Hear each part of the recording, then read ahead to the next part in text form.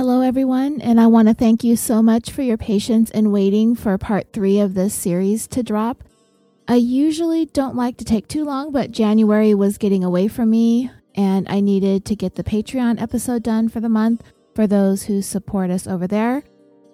I have a few really important announcements, so bear with me for a few minutes at the beginning of this episode. Moving forward, we're going to be able to quickly dive right into our stories each week after the Patreon shoutouts, but I have a few things that I need to tell you first.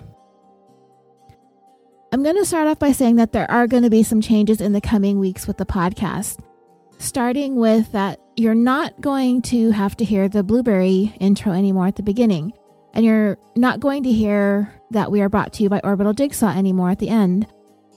California Dreaming is going back to being 100% independent. What does this mean will change for you as a listener? Just those two things. No more Blueberry and no more Orbital Jigsaw at the beginning and at the end of every show that we've been doing for the last 3.5 years. What does it mean for me? Well, a few things. The benefits of being with Orbital Jigsaw meant that I wasn't paying the cost of hosting the show with Blueberry. I wasn't paying for the website. And if you were buying California Dreaming merchandise from TeePublic, I wasn't making that money. It was absorbed by the network. So it was a fair trade-off. Obviously, there were no ads ever sold. We entertained the idea a couple of times. I once did one of those Wondery mass advertisements for one of their new shows that every podcast you subscribe to dropped into your feeds all at once. That clearly infuriates every single one of you. I'm not going to go the way of another network right now. I'm going to go back to keeping it a one-woman show and just keep putting it down by myself. So for now, it's going to stay ad-free. I am going to have the added cost of hosting. And the longer your show is, like California Dreaming is almost always more than an hour long, then the more you pay each month for hosting. Which is why, sometimes shows start off with shorter episodes until they're able to start building somewhat of a good listener base, and then they start a Patreon. Then maybe they'll be able to have enough downloads to attract advertisers. Best fiends, right? Madison Reed, all that good stuff that you love to hear every single time you listen to a podcast. I might have to fire up the old website. I've got to figure out how to do merchandise. And there's some parts of this stuff, I'm just going to have to break down and reach out to that guy. What's his face? Oh yeah, my husband. He said he would help me transition back. He was there in the beginning. We were only 2 months in when we joined up with Orbital Jigsaw, so this is a big change for me. You're going to be seeing me do things differently. What's probably going to happen is I'm likely going to start making the episodes a little bit shorter, not less than an hour, but probably break them into 1 and 2 parts more often if they start being this long all the time. I don't know what is going on with me. I think I'm overthinking everything too much lately. I might be a little bit inconsistently all over the place until I figure things out. But the one thing that isn't going to stop is the show. I'll figure this all out somehow. As long as you're sticking with me, I'm sticking with it. Of course, one of the biggest ways many of you have helped keep the show going through the years has been your support on Patreon. I do have to say that while I have kept up on the monthly episodes, 2020 was actually probably my best year in terms of that on Patreon when it comes to consistency as well as the amount of content. The series that we finished off the year with took us 4 months to get through. It was more than 14 hours of content, and all of it was just $1 donation per month. I made that promise when my very first patron signed up at the $1 level that every single patron would have access to the monthly episode, whether they donated $1 or $100 a month. Everyone would get a listen. I know that so many of you love so many podcasts, and many of them offer bonus episodes at the $5 levels or the $10 levels. But what if you love 30 shows? Is it realistic that you're going to be able to donate $5 or $10 to 30 shows? Maybe for some of you out there, I don't know. I'm not really one of them, but most of us came to podcasts for entertainment because it was free to begin with, right?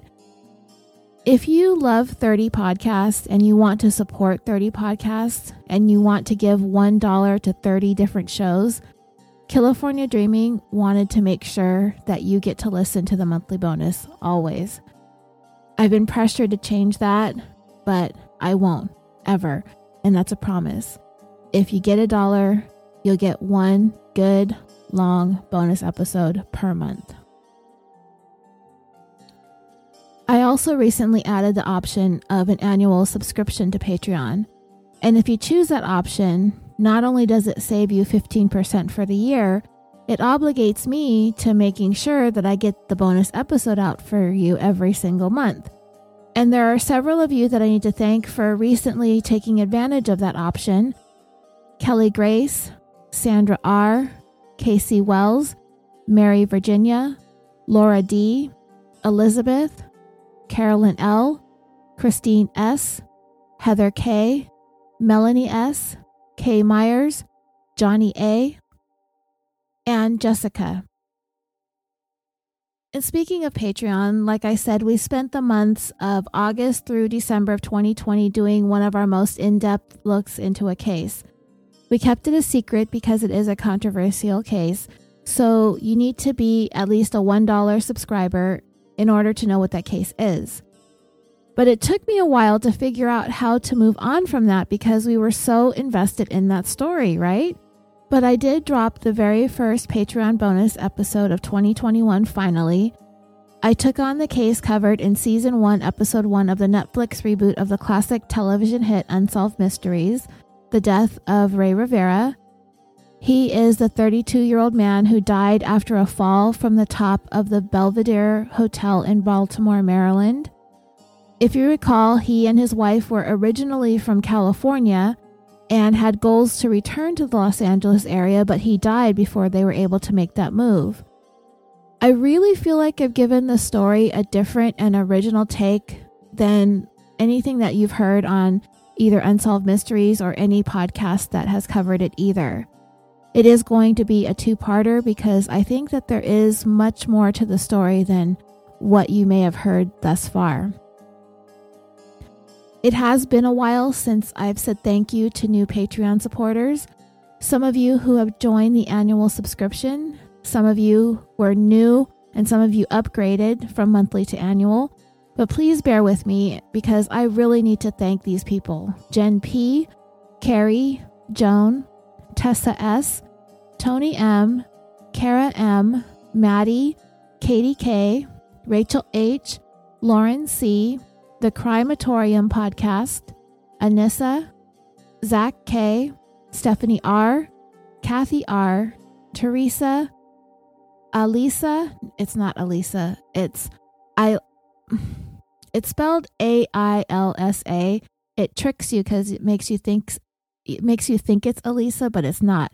Maybe it's Elsa T., Cameron S., Natalie G., Kendra, Nicole M., Linda B., Gina B., Sandy, and Ann B. for joining Patreon recently, and Nia C., Jennifer, Jordan C., Susan F., Thomas M., Brandon C., Lauren S., Kiki W., Sarah S., and Mandy K.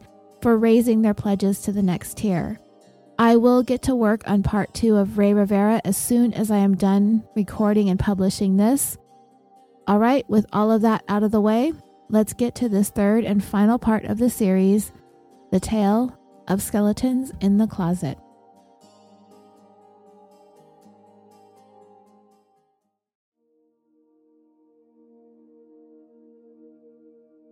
Where we left off in part 2 was Patricia Esparza having been arrested after flying into the United States by way of Boston's Logan Airport for what she said was business travels, but investigators also found out it was for a week of pleasure travels. But it's like, whatever, right? Because nobody is the boss of Dr. Patty because Dr. Patty does what Dr. Patty wants to do. Well, not so much anymore. The law was finally catching up with Patricia. She did not fight extradition to the Orange County Jail, and she found herself cooling her heels going into the 2012 holidays. It only took about less than 2 months for her to finally decide that she was going to talk. She did manage to earn herself bail. She even got to hold on to her passport. She was even going to be able to make her way back home for the holidays and spend Christmas in France with her daughter and her husband who was going to continue to stand by her side, even though she hid all of these massive lies and secrets from him all these years. Murdery secrets. Murder that she would now be under indictment for. Murder that she was actually arrested for while she was in the middle of betraying their marriage in every other way. She just had a lot of confidence that her husband would never ever leave her. And he didn't, as far as I know. He has stood by her.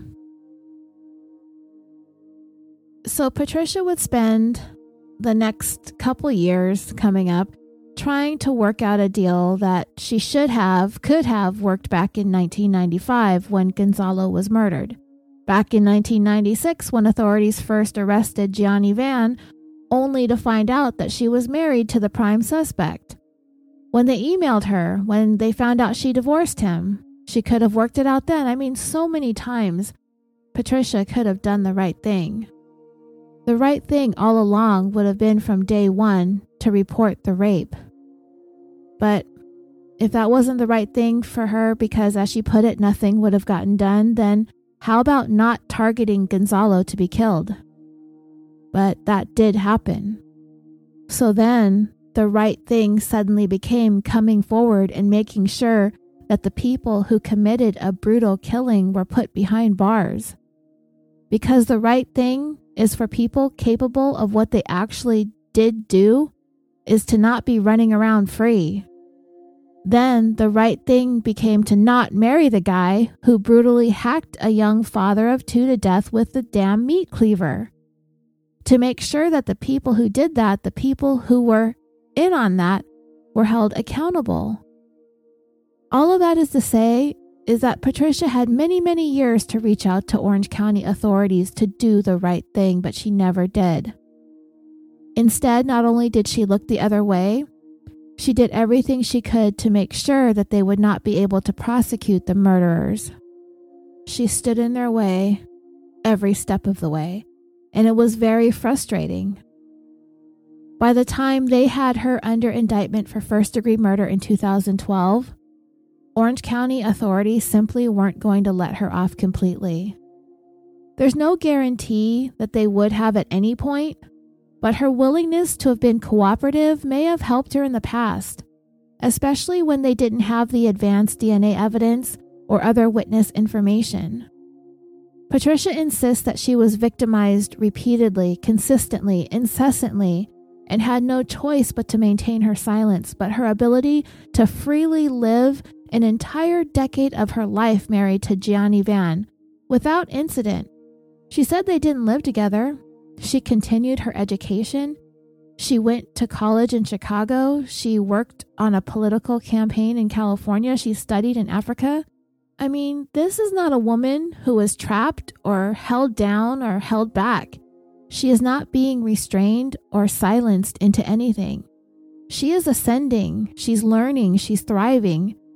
She's not withering in fear. I'm sorry. She's just not.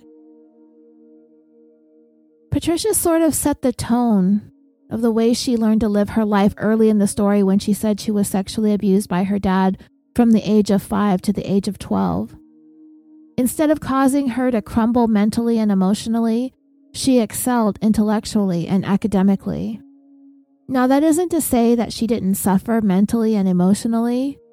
It's just she was really able to turn something extremely painful into something extremely positive. A full ride scholarship to one of the most prestigious high school boarding schools in the country. A boarding school from which if you don't continue into an Ivy League college, then you're a failure. While Patricia did not go to an Ivy League, she ended up not being a failure academically speaking. But if we're going to venture into the standards of ethics, or dare we wander into the ever so tenuous biblical principles of the commandments, Patricia's not doing so great. Kinda some blunders there. A little bit of adultery, bearing false witness. Oh yeah, murder, right. Forgot about that, right, yeah. Patricia, what was it that Gonzalo said his famous last words to her after he allegedly raped her? He said, "You've got some problems." I think it's very easy to say that in this particular story that truer words have not been spoken. Of all the people, the truest words to have come from the person that Patricia has tried to villainize the most throughout. Ironic in a way. She worked so hard to victimize herself and to villainize Gonzalo. And yet, for some of us listening, it had the opposite effect.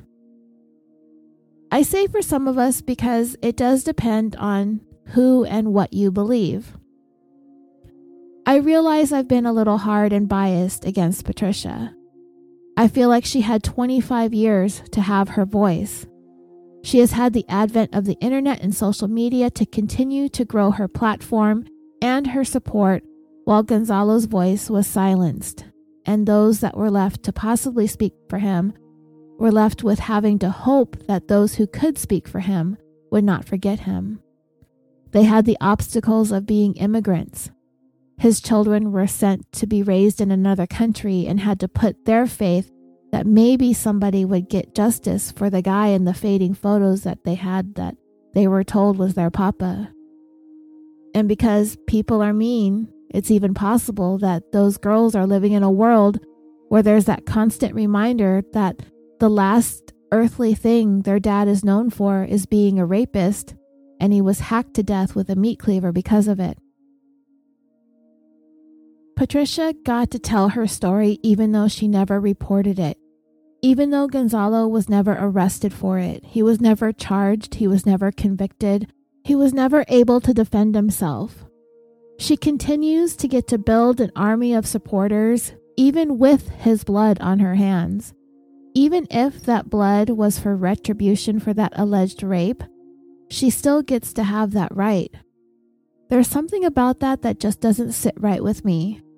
And that is even if we believe the rape allegations are even true. And that's one of the biggest questions we have here. Do we believe Gonzalo raped Patricia? Less than a day after meeting her. Well, it's her word against, well, nothing. Just her word. It bothers me that she didn't report it to police. Normally, a woman choosing to not report doesn't bother me. I understand it. I told you in part 1, stories like Patricia's do resonate with me. They do with many of us listening. Ladies, you out there, I see you. Please don't come at me if you think I'm being judgy on Patricia, because if she's being sincere, then I would stand with her too. But if she's not, then I can judge her. The fact is, I don't know, because she did not allow it to ever be known except by her word alone. And frankly, that doesn't hold a lot of water with us at that point. There are some of us that do believe her, and I respect that. But I still think that those of you who do still have to consider that what took place after the fact, that Patricia led Gonzalo's killers to him. The fact that she alleges sexual assault doesn't give her the right to sentence him to any sort of punishment, whether she thought it was going to be intimidation or a beatdown or even being murdered. She didn't have the right to set any of that in motion. She should have filed a police report. If she was too ashamed or afraid, there were so many other people, places, and resources other than Gianni Van. She could have reached out for help, even anonymously. There were just so many times she could have done that one thing differently, or she could have just done nothing at all.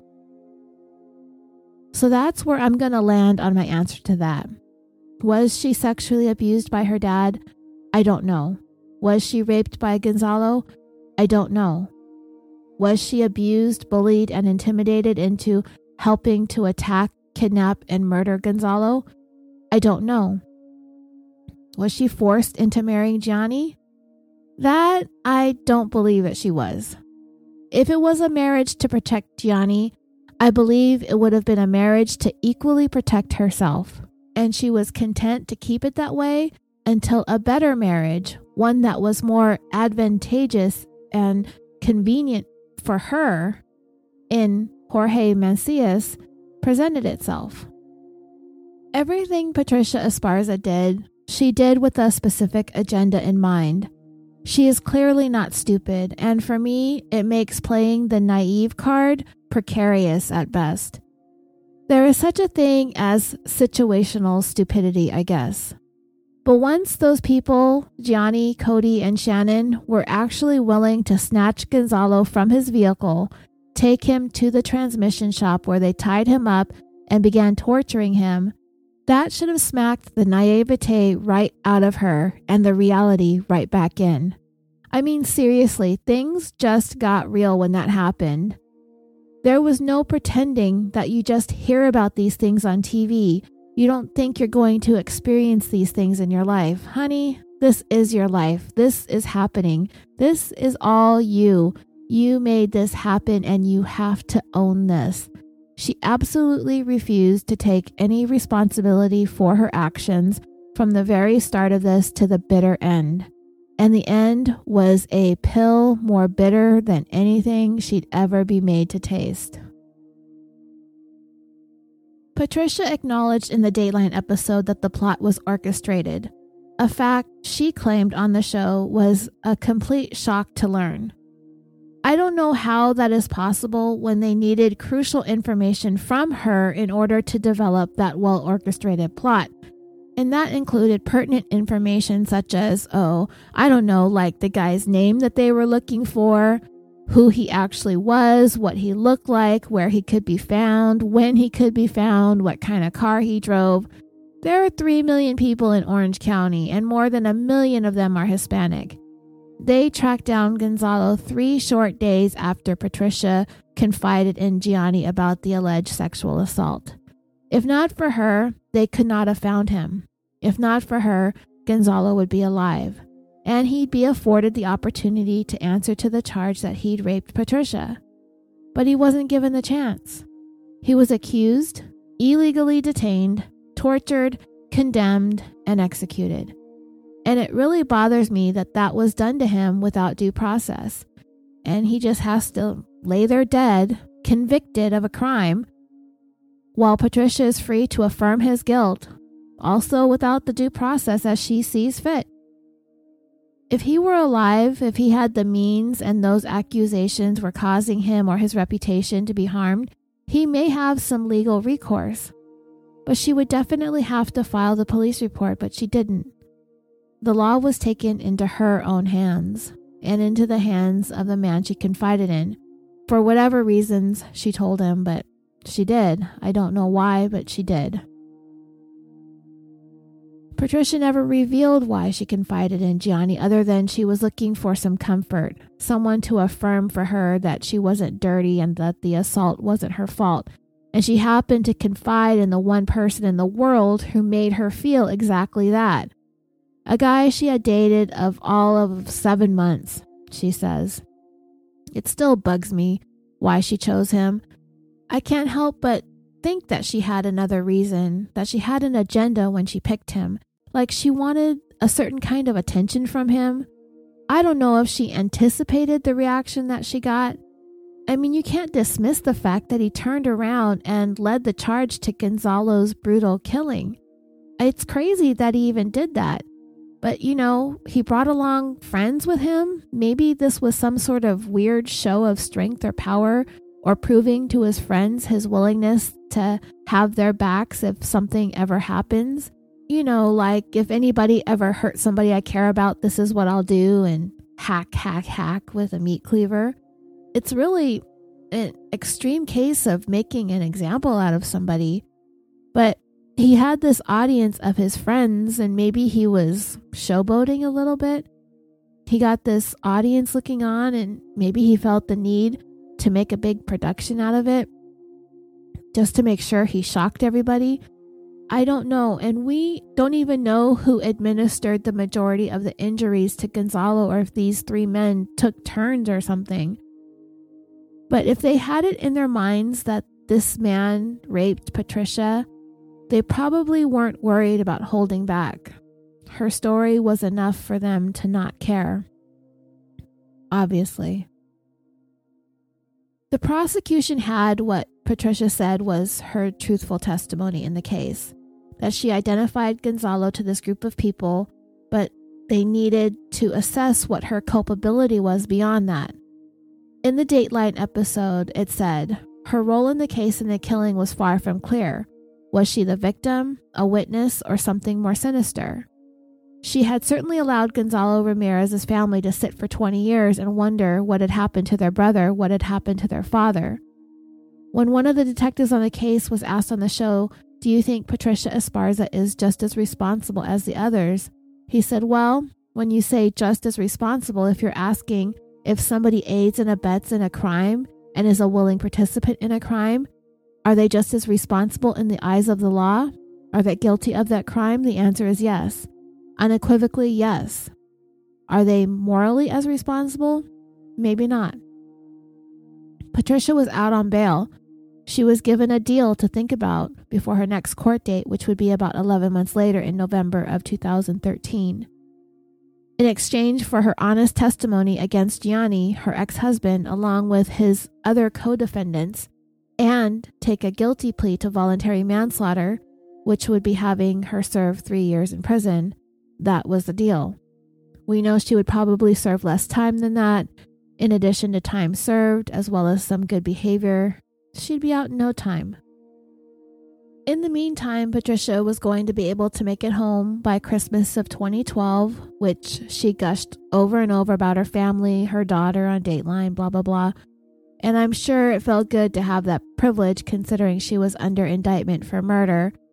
But Patricia still wasn't realizing just how lucky she was, even in the face of that. And you will come to see that Patricia still thought that she could throw around all her clout and all of her degrees and all of her props, like, here's my PhD, and this is my doctor husband, and here's my kid, and that's my professor job, and this is my reputation over here, and this is my good name and my good standing, hoping all this stuff was just going to stick to the wall and continue to cover up all her lies. So Patricia flew back to the United States for her November 2013 court hearing with all of her her family in tow. Her ever-devoted husband and her daughter Ariana by her side. Patricia actually showed up at the courthouse the day before. The prosecutor was hoping that they would just accept the deal that they had extended to her so that they could move forward with the murder cases against Gianni and company, which were all hanging in limbo waiting on Patricia's decision because she's dragging it out as long as she can. And it was a very important decision for her, life-changing really. If Patricia were to accept the deal, it meant that she would have to plead guilty to a felony, and this could have a major impact on her ability to continue her work as a licensed doctor. She might never be able to work again. However, she had such a strong base of support due to the fact that she was claiming to have been victimized yet again by the Orange County authorities, who were charging her with the death of her own rapist. It's not a great look for Orange County, but they really didn't care. They were just interested in following the law and getting these murderers off the streets, something they'd been trying to do for almost 2 decades. Well, if they thought Patricia had flown in from France to wrap this up all easy peasy for them with a nice bow and accept their deal once and for all, and they could finally prosecute Gonzalo's killers, they had another thing coming. If there's one thing we've learned to not do is never underestimate Patricia Esparza's penchant for choosing the path that's most advantageous for herself. And that simply wasn't going to be pleading guilty to anything, and it wasn't going to be spending 3 years in jail. She wanted 0 jail time and no criminal conviction. She's the victim here, she says, and she's about to tell all of Southern California about it before she would tell it to the judge the following day. She gathered up her kid and her husband. She corralled the media up on the lawn in front of the courthouse. Everybody in place, looking nice, looking good, and action. She held her own little press conference before the hearing, the day before. Some of it you can see on YouTube. You can see some of it on the Dateline episode, and you can hear some of it on the Dateline podcast. But first, her husband, her biggest cheerleader, spoke with their daughter standing next to them. He said, "Good morning. Thank you for your patience. This is my wife, Dr. Norma Patricia Esparza. Dr. Esparza has been charged with murder in the first degree with special circumstances, which carries the possibility of life in prison without the possibility of parole for a murder she did not commit. She is being charged for the murder of the man who raped her 18 years ago." And he continued, "This is not America. This is not justice. This is abuse of power. This is the prosecution of an innocent woman who has never harmed anyone." And of the district attorney, Patricia stood up there and said, "It is unfortunate that he is willing to destroy a family, that he is willing to strip me away from my daughter, knowing that I am innocent. It is unfortunate, and for that reason, we are coming forward and talking to you about it. Whatever the charges that they are asking me to plead guilty for, it is essentially something I cannot accept because it would essentially be a lie." She didn't say during the press conference what the deal was, but we do know that it was to plead guilty to voluntary manslaughter, and we do know that the next day at her hearing, she would officially turn the offer down. Patricia was making the claim there for the press that the district attorney secured all the information that they needed from her to make their case against the killers, that she's been cooperative. Yeah, I wonder what exactly she means by quote-unquote cooperative also, and that now that they have their indictments against the others involved in the murder, that they are pressuring her to plead guilty to a lesser charge. So Patricia said now that they have all the information to move with their case and build their case, now they've decided to pressure and ask me to accept a guilty plea, and that's going to be determined tomorrow. She let it be known that she was not aware the night of a murder that the murder took place. She could not be held accountable for a crime that she didn't know happened. I've argued my point that I felt like based on what she said ultimately happened, it didn't make a whole lot of sense that she didn't know. She's claimed a lot of ignorance and naivete throughout this story. It's just another one of those Patricia things that you have to decide for yourself. Personally, I think she knew. Now, Patricia, in deciding to play hardball with the DA here with this press conference, was kind of a big mistake, and she didn't realize that she was making it at the time. She thought that she was holding all the cards, but what she didn't realize was that the prosecutor had some cards of his own, namely that he might not necessarily need Patricia Esparza's testimony to get convictions against Gianni and Shannon because they were willing to deal out Diane Tran, the widow of Cody Tran and the co-owner of that transmission shop. They had Gonzalo's DNA identified with the updated testing. By the letter of the law, technically speaking, as the detective on the case had said earlier on Dateline, is Patricia legally responsible for aiding and abetting a murder? Yes, she is. She was staring down the very real possibility of being convicted and sentenced to life in prison without parole, and that's a whole lot worse than a 3-year deal. But she was looking at it from the other perspective, that a 3-year deal was a whole lot worse than 0 time in jail. She just could not bring herself to, for once in her life, take responsibility. Big mistake. Huge mistake. She was going to come to regret this mightily. The minute she turned it down, the judge revoked her bail and she got tossed back into the county. Jorge continued to garner the sympathy and support for Patricia in the media and online. As a central figure in a case of a woman being persecuted by an overzealous prosecutor, unjustly looking to convict an innocent woman of the murder of her own rapist. How do I tell this to our daughter? How do I tell her what is happening to mommy? I am committed to making sure mommy is back as soon as possible. So he started a free Patricia Esparza campaign online with petitions urging the prosecutor to drop the charges against her. Spoiler alert, it's not going to happen. As a matter of fact, it's going to get worse. They did not appreciate the manner in which Patricia conducted herself, not in the 90s, not in the 2000s, and now not in the 2010s. I appreciate Jorge's effort, though. He's a scholar. He's obviously a smart man in many ways. Remember what I called it earlier, situational stupidity? Yeah, we might have a case of that going on here. Poor guy, I feel bad for him. He's trying to come at this in the way a professor of neurology would. He told Dateline, "I believed Patricia's story immediately. There was no doubt in my mind. I knew her heart, I knew her soul, and I had no doubt that Patricia was innocent of any wrongdoing. I wanted to know the facts.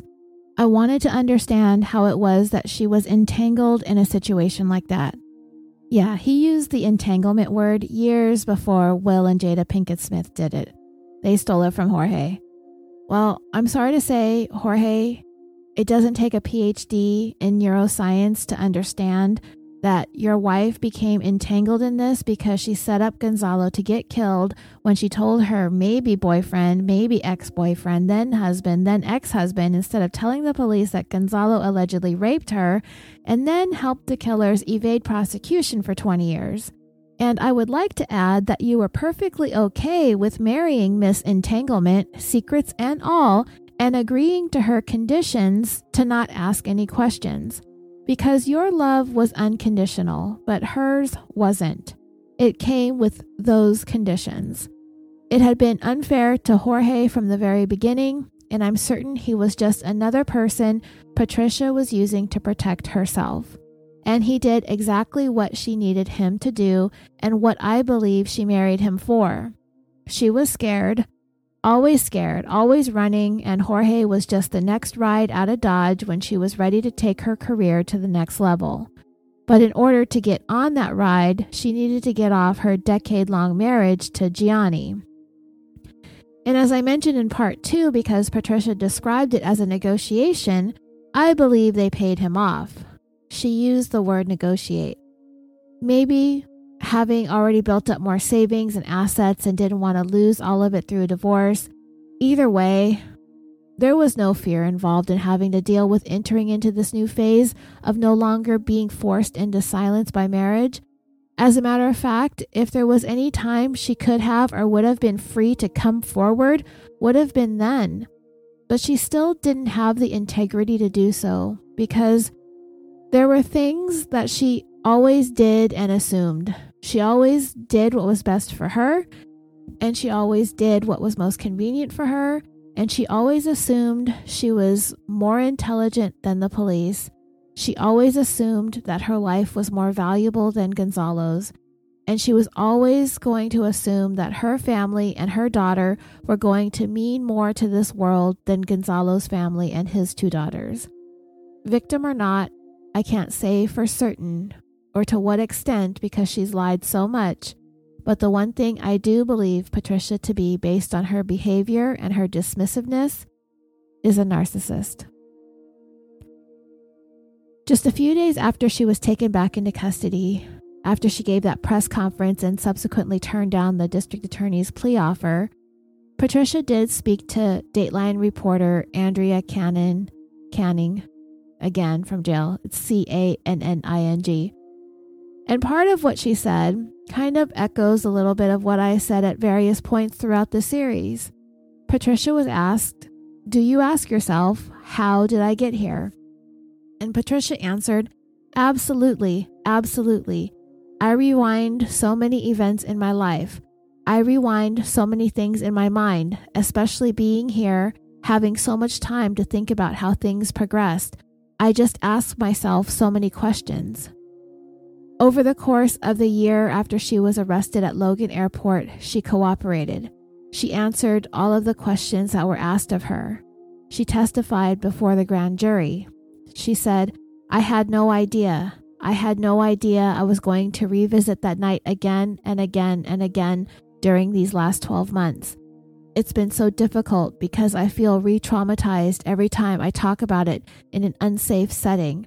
I feel that I'm taken back to those moments and I get flashbacks and I start to feel panic attacks and I have to really contain myself and bring myself back.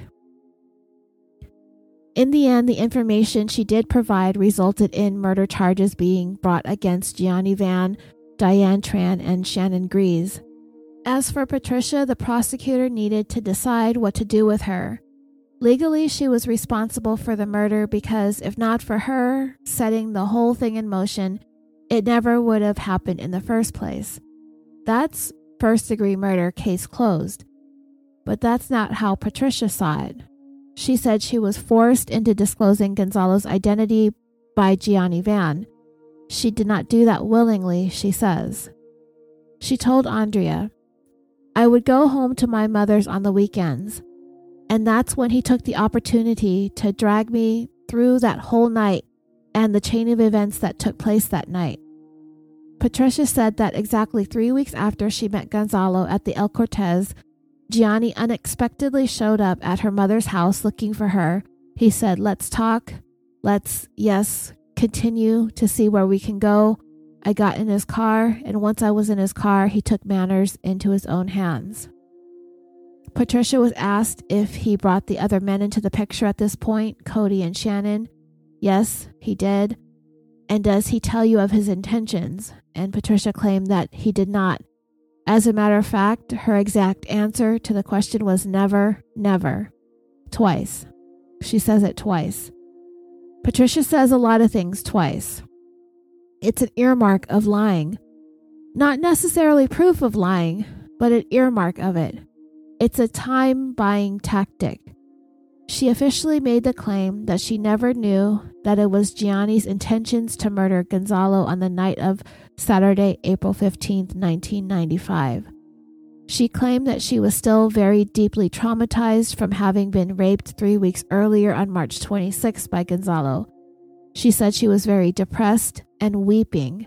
She said she was saddened and crying every night by what had gone down between herself and Gonzalo.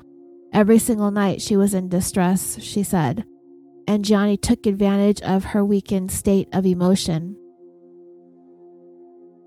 Andrea Canning asked Patricia if Gianni took her to the bar where she met Gonzalo, and Patricia answered, "I don't want to revisit details that my lawyer has asked me not to revisit in the interview." But they were able to talk about what Patricia told investigators about the night Gonzalo was murdered, when she took her killers to him. They drove her to the El Cortez, she said. All of them went inside, and they insisted that she tell them who Gonzalo was, and when he did walk by them, she did exactly that. They all left the club. She was looking on from another vehicle and watched as the van that Gianni was driving drove into the back of Gonzalo's truck, causing him to pull over and get out of his vehicle to check the damage. She looked on as they all got out of their van and forced Gonzalo into it and drove off to the transmission shop owned by Diane and Cody Tran. Inside that transmission shop was a tiny staircase that led to a little loft area. It was up in this loft area where Patricia said Gonzalo was taken and tortured. He was actually hung from the rafters and tortured. But she said she did not go into the transmission shop at first. She said she was driven to a bar nearby by Shannon Grease's girlfriend, who has never been named in this whole thing, while Gonzalo was taken up into that loft. Now, for me, this doesn't make a whole lot of sense, except that it is a detail that is only self-serving for Patricia, as always is the case. Everything Patricia says, all the details that she is willing to give or not give, has a purpose that suits her best and is to shine the best light possible on her.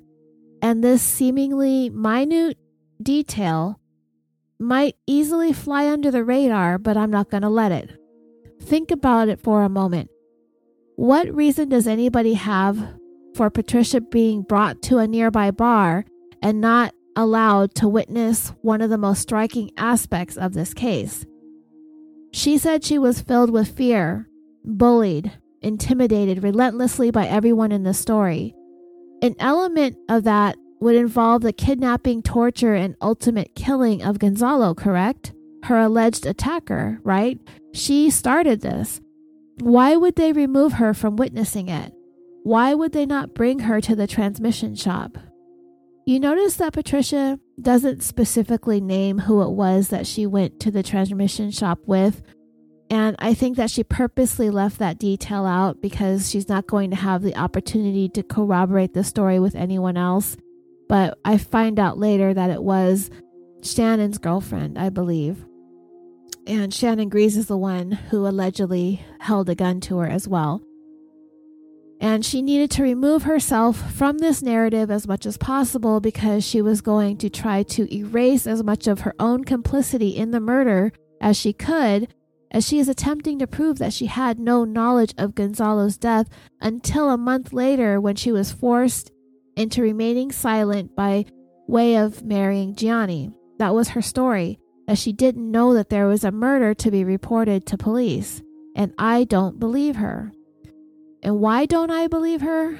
There's a couple of reasons that are going to come up later, but for starters, I don't believe she was brought to a bar for this specific segment of the attack on Gonzalo. The point of kidnapping and torturing him was the only reason for it was to seek retribution for raping Patricia. Wouldn't they want Gonzalo to know that? And if they were really trying to strike fear into the heart, mind, body, and soul of Patricia, why not make her sit there and watch them systematically torture the guy she pointed to as her attacker? It simply doesn't make sense, and that's one of the reasons why I believe Patricia tweaked this part of the story to remove herself from the scene in order to be able to make the claim she was unaware of the murder having taken place. That is a key element to her culpability, what she knew or didn't know. Just ask yourselves, if these people who were out there with the intention of kidnapping and causing some sort of harm to Gonzalo to punish him for raping Patricia, and he died, what reasons would they have to keep that a secret from her? If anything, they would want her to know so she would have a keen understanding that if they were going to go down for murder, she'd be going down with them. So in reality, they all needed to keep their mouths shut. But Patricia couldn't even do that, right? She's the one who sent police straight to Gianni Van. She dropped his name like a hot potato as quick as she could to deflect attention away from herself. Never in a million years did she think that they would ever link her to Gonzalo. Little did she know that Gonzalo pointed police directly to her when he jotted her phone numbers down on his phone bill at his house next to the name Patty. Good old Dr. Patty, you got a lot of problems, Esparza. Anyway, Patricia told Andrea on Dateline that she waited at a bar near the transmission shop while Gonzalo was being beaten and tortured in the loft. Andrea asked if she actually saw him getting beaten, and she said, No, I didn't. They made me witness the aftermath of the beating. So he was still alive when they brought you to see him? Patricia answered, yeah. Andrea asked, and what kind of shape was he in at that point? And Patricia had some hesitation, a bit of a hard time getting the words out, but she said, not in good shape. Andrea asked if he knew it was her. Did Gonzalo remember her? And Patricia said that she didn't know if he did or didn't. She just, at that point, Patricia told Andrea that they were doing this to punish her. That these people were mad at him, but they were also punishing her. And Andrea asked, what were they punishing you for? And Patricia replied, for having allowed it to happen, for somehow not stopping it. Were you able to say something to Gonzalo before he died? And Patricia said, no, I was in fear. I couldn't. Possibly, yeah, I wasn't able to. Patricia said that was the last time she saw Gonzalo. She said his hands were tied with chains in the loft of the transmission shop, but she says she didn't find out that he had been murdered until later. She said it wasn't until she was forced into marrying Gianni. Of the night that Gonzalo died, she said on Dateline, what I can tell you is I was dragged, pressured, bullied, intimidated into that night when they actually took Gonzalo Ramirez, kidnapped him, beat him up, and ultimately killed him. I never saw him dead, but I was terrorized by the violence that I witnessed. For me, these people were so foreign to me. They were just, I don't know who they were. I just knew they were dangerous and that they were violent, and that scared the living daylights out of me. I feared for my own life. And again, dreamers, this is where I believe she believed Gonzalo was dead, because she said she feared for her life. She didn't say she feared that she'd be harmed. The violence she witnessed was so brutal it caused her to fear for her life. It didn't take much to put two and two together that they probably weren't going to let Gonzalo live to tell his side of the story. Andrea asked Patricia, "Did you tell Gianni you wanted to seek revenge on Gonzalo?" And Patricia said, "Never, never." "Did you convince him to go there that night?" "Never." "To kill Gonzalo?" "Never." In addition to Gonzalo being a victim that night, she says she was a victim of Gianni Van that night too, stating, "He destroyed the rest of my life.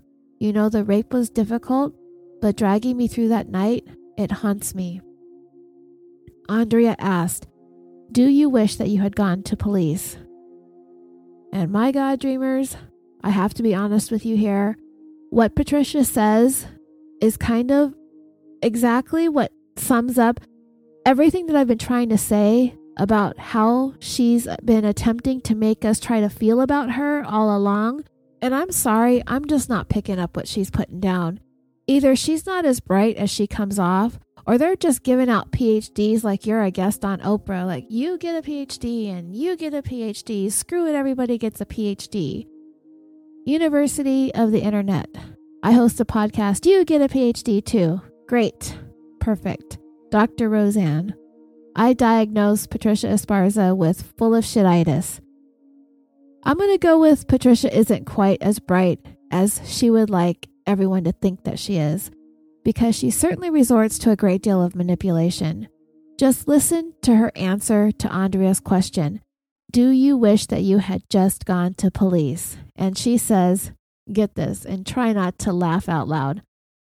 I wish that at some point this whole cycle had been stopped, either by an adult or by myself. But when you're traumatized, when you are raped, when you are terrorized, when you see what you saw, when you see these people are a mob, violent, I don't see how I could have possibly stopped it if it wasn't somebody coming forth and helping me. Well, wait. Did you hear what I just heard? Did Patricia just say that she wished at some point this whole cycle had been stopped by an adult? An adult. She actually did just say that to Andrea Canning on Dateline on national television. At this time that this interview was taking place, this woman was almost 40 years old. At the time Gonzalo was killed, she was 20. At no point during any of this case involving the murder of Gonzalo Ramirez was Patricia Esparza a child by legal standards. She may have acted very immaturely. She may have made very poor decisions. She may have had poor judgment. She herself may have come in a little tiny snack-sized package, all short and petite. She was very much legally an adult. And by the time she was pushing 40, she had a monstrous-sized education, career, and resume that far eclipsed her diminutive stature. Patricia was a giant in her professional world. She worked very, very hard over those 20 years that Gonzalo never got the chance to see. The nerve of her to sit there and tell Andrea that she needed an adult to come forward and hold her hand, I found it so nauseating. Oh my God. I think in the very next moment she caught herself when she heard herself say that. She realized how stupid that sounded, and she followed it up immediately by saying, or by myself. The sentence again, because it's worth hearing again. I wish at some point this whole cycle had been stopped, either by an adult or by myself. She had to know how dumb that sounded. Police are not mind readers. They're not clairvoyants. They found the word Patty written down on Gonzalo's phone bill, and it meant nothing to them. all the knowledge of this case was inside of her. The only way this could have been stopped was with her.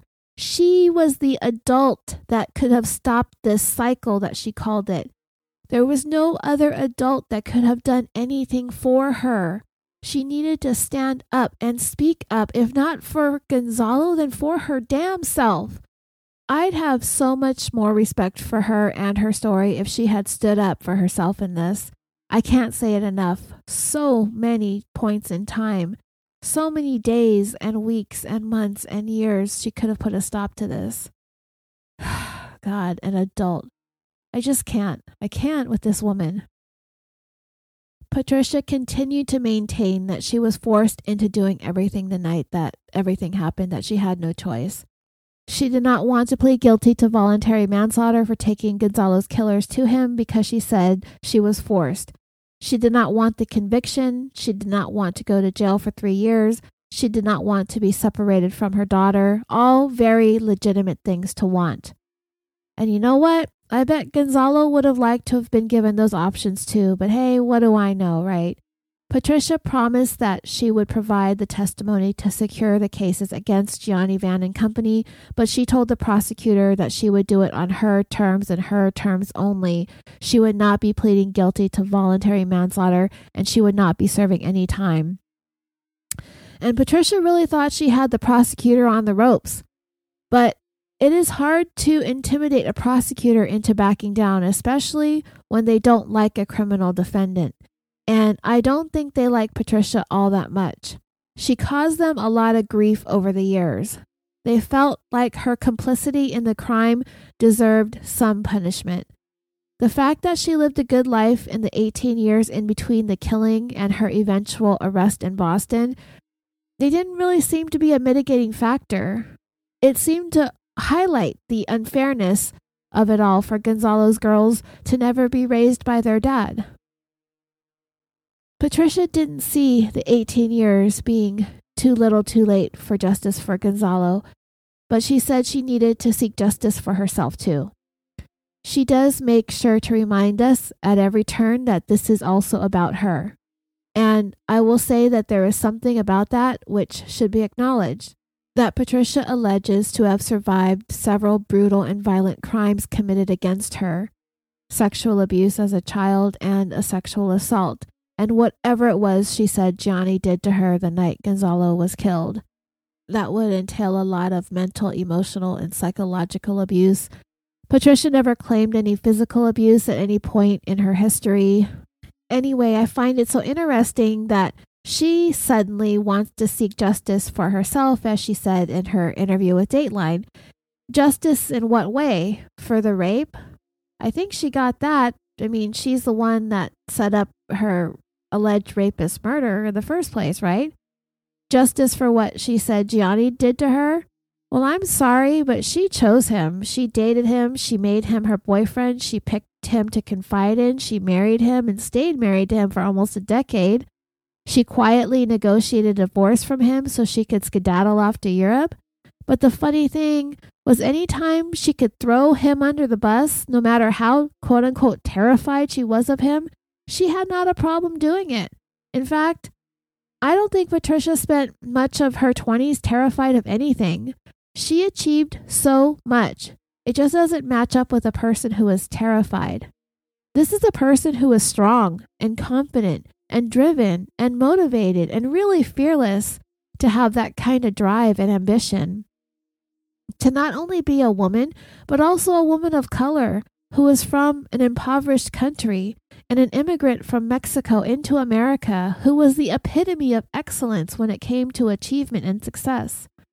Yet she took her talents to Switzerland, kind of like when LeBron left Cleveland and took his talents to Miami because he wanted championships. Yeah, that's a sports reference because I know stuff. Patricia left America to go live in France and work in Switzerland because she wanted to not be charged with murder. I mean, LeBron could have stayed in Cleveland and maybe never won any championships, but stayed loyal to his hometown. Patricia could have stayed in California and given back to her own community, but maybe could have caught a murder charge. They both did what was best for them, right? Right. Patricia pulled a LeBron. Anyway, Patricia told Dateline that the only justice that she can obtain is to not be wrongfully convicted and taken away from her daughter's life. And Andrea said it. It's quite a risk that she was taking, rolling the dice against the prosecutor refusing the plea deal, serving what would be less than 3 years, when if she decided to take her case before a jury, she could be convicted. And I think I made the case here in 3 parts against Patricia that doesn't paint a very good picture of her. I don't think she comes across very likable at all. And I wonder if she's so confident in herself, like when she gave that press conference the day before she turned down the plea and her bail was revoked, that she would take the stand and try to weather the storm of a prosecutor who had 20 years of material to work with against her. Andrea asked her why take that chance, and Patricia said, I never wanted Gonzalo Ramirez to be harmed. I had to look deep within myself. I had to reflect on who I was, think about my conscience and what I could live with, and I can't live with a guilty plea. I could face life in prison. I will be stripped of my daughter's life for the rest of her growing years, and that's a risk. But I'm trusting that the district attorney will know that we're both seeking the same goal, that we both want justice for the man who raped me, but justice for myself. We are both unfortunate victims in a horrible series of events. But the prosecutor wasn't seeing it that way. And if Patricia thought her tactics, her pleas for sympathy and understanding, using the words ripped from my daughter's life, stripped from her growing years, tearing a family apart, were going to tug at the prosecutor's heartstrings, she had another thing coming. This is part of what they do for a living. People commit crimes, atrocious crimes, every single day. Some, though, are hardly as atrocious as what happened to Gonzalo. Rapist or not, Patricia had every resource to handle that the right way, and she chose the path that she did, and she needs to be held accountable, and that is how the prosecutor sees it. It's just not fair to Gonzalo's family either. His daughters were stripped of their dad. He was ripped from their lives. Their family was torn apart by her actions. So it's a sad, bitter irony that she's calling foul using the same exact things that happened to his girls all those years earlier. Those could have been Gonzalo's exact last thoughts as his soul left his body. Don't strip my girls of their dad. Don't rip me from their lives. Don't tear my family apart. Now, Patricia's the one left begging for the same things. So Patricia Esparza isn't the only woman facing murder charges related to Gonzalo's violent death. I've mentioned her a couple times. She is Diane Tran. She owned the transmission shop along with her husband Cody. She became implicated in the crime as a result of Patricia's statement to police and was taken into custody shortly afterwards. Dreamers, the statement from Patricia is important to me, and I'll tell you why in a moment, but it's the one where she implicated Diane. Patricia said she was standing outside the door. I don't know if the door was opened or closed, but Patricia was standing in such a way that she was not peering through the door, but she was listening to what was going on inside the room. She heard a man's voice say, "Should we kill him?" Patricia said, I heard sort of a resounding yes from everybody, but the one who struck me in saying yes was Diane, only because I didn't expect it. I didn't expect her. And with that statement, Patricia implicated Diane, and all of a sudden Diane is plucked from her life and slapped with murder charges 18 years after the fact, something she probably never saw coming. What is important to me about this statement from Patricia is that she acknowledges to police in a taped interview that the killers took a straw vote to see who was on board to kill Gonzalo, and everybody said yes. Patricia said it was a resounding yes. So right there, she knew that everyone was on board with killing him. She had knowledge that a murder was going to take place. Nobody wanted Gonzalo to live to tell what happened. Why in the world these people who did not know Gonzalo And as far as I can tell, they really didn't know Patricia either, only Gianni. Why they were so hyped about killing this guy is just weird. Why they were all cool with hacking him up with a meat cleaver? I don't get it. But anyway, Diane's story was similar to Patricia's in that she was there that night because her husband, Cody, compelled her to be there. Diane's attorney said that all of this was very shocking. It all came out of nowhere, that she's under a tremendous amount of pressure, suddenly facing first-degree murder charges at this point in her life. He said her marriage to Cody was riddled with violence, and the night of the killing, he demanded she be there. She did not want to be there, according to her attorney, and had nothing to do with the killing. So, when Patricia turned down the prosecutor's deal, they went knocking on Diane's cell door. They absolutely had somebody else to work with, and Diane may not have had a PhD, but she wasn't stupid either. She took the deal. She agreed to testify against everybody, including Patricia, in exchange for a guilty plea to the reduced charge of voluntary manslaughter, and she would serve 4 years in prison. And what she had to say about Patricia, oh, it was so bad. When Patricia turned down the prosecutor's deal, she thought she had him in check, maybe even in checkmate. She thought she could use the media against Orange County authorities to pressure them into backing down and backing off of her. She thought she could appeal to their sense of empathy and family because she mistakenly thought that they needed her testimony in order to secure convictions against all the defendants in the case. That is how narcissistic Patricia Esparza was, and the prosecutor needed to knock her down a few by putting her in check, maybe even a checkmate of their own. Diane's testimony against Patricia was damning.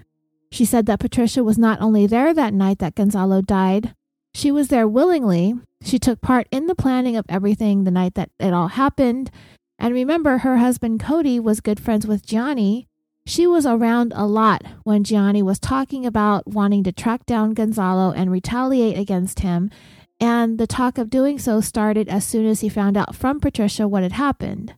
She was present when she heard Gianni having conversations about killing Gonzalo, and Patricia was present in the room, engaged in the conversation with him.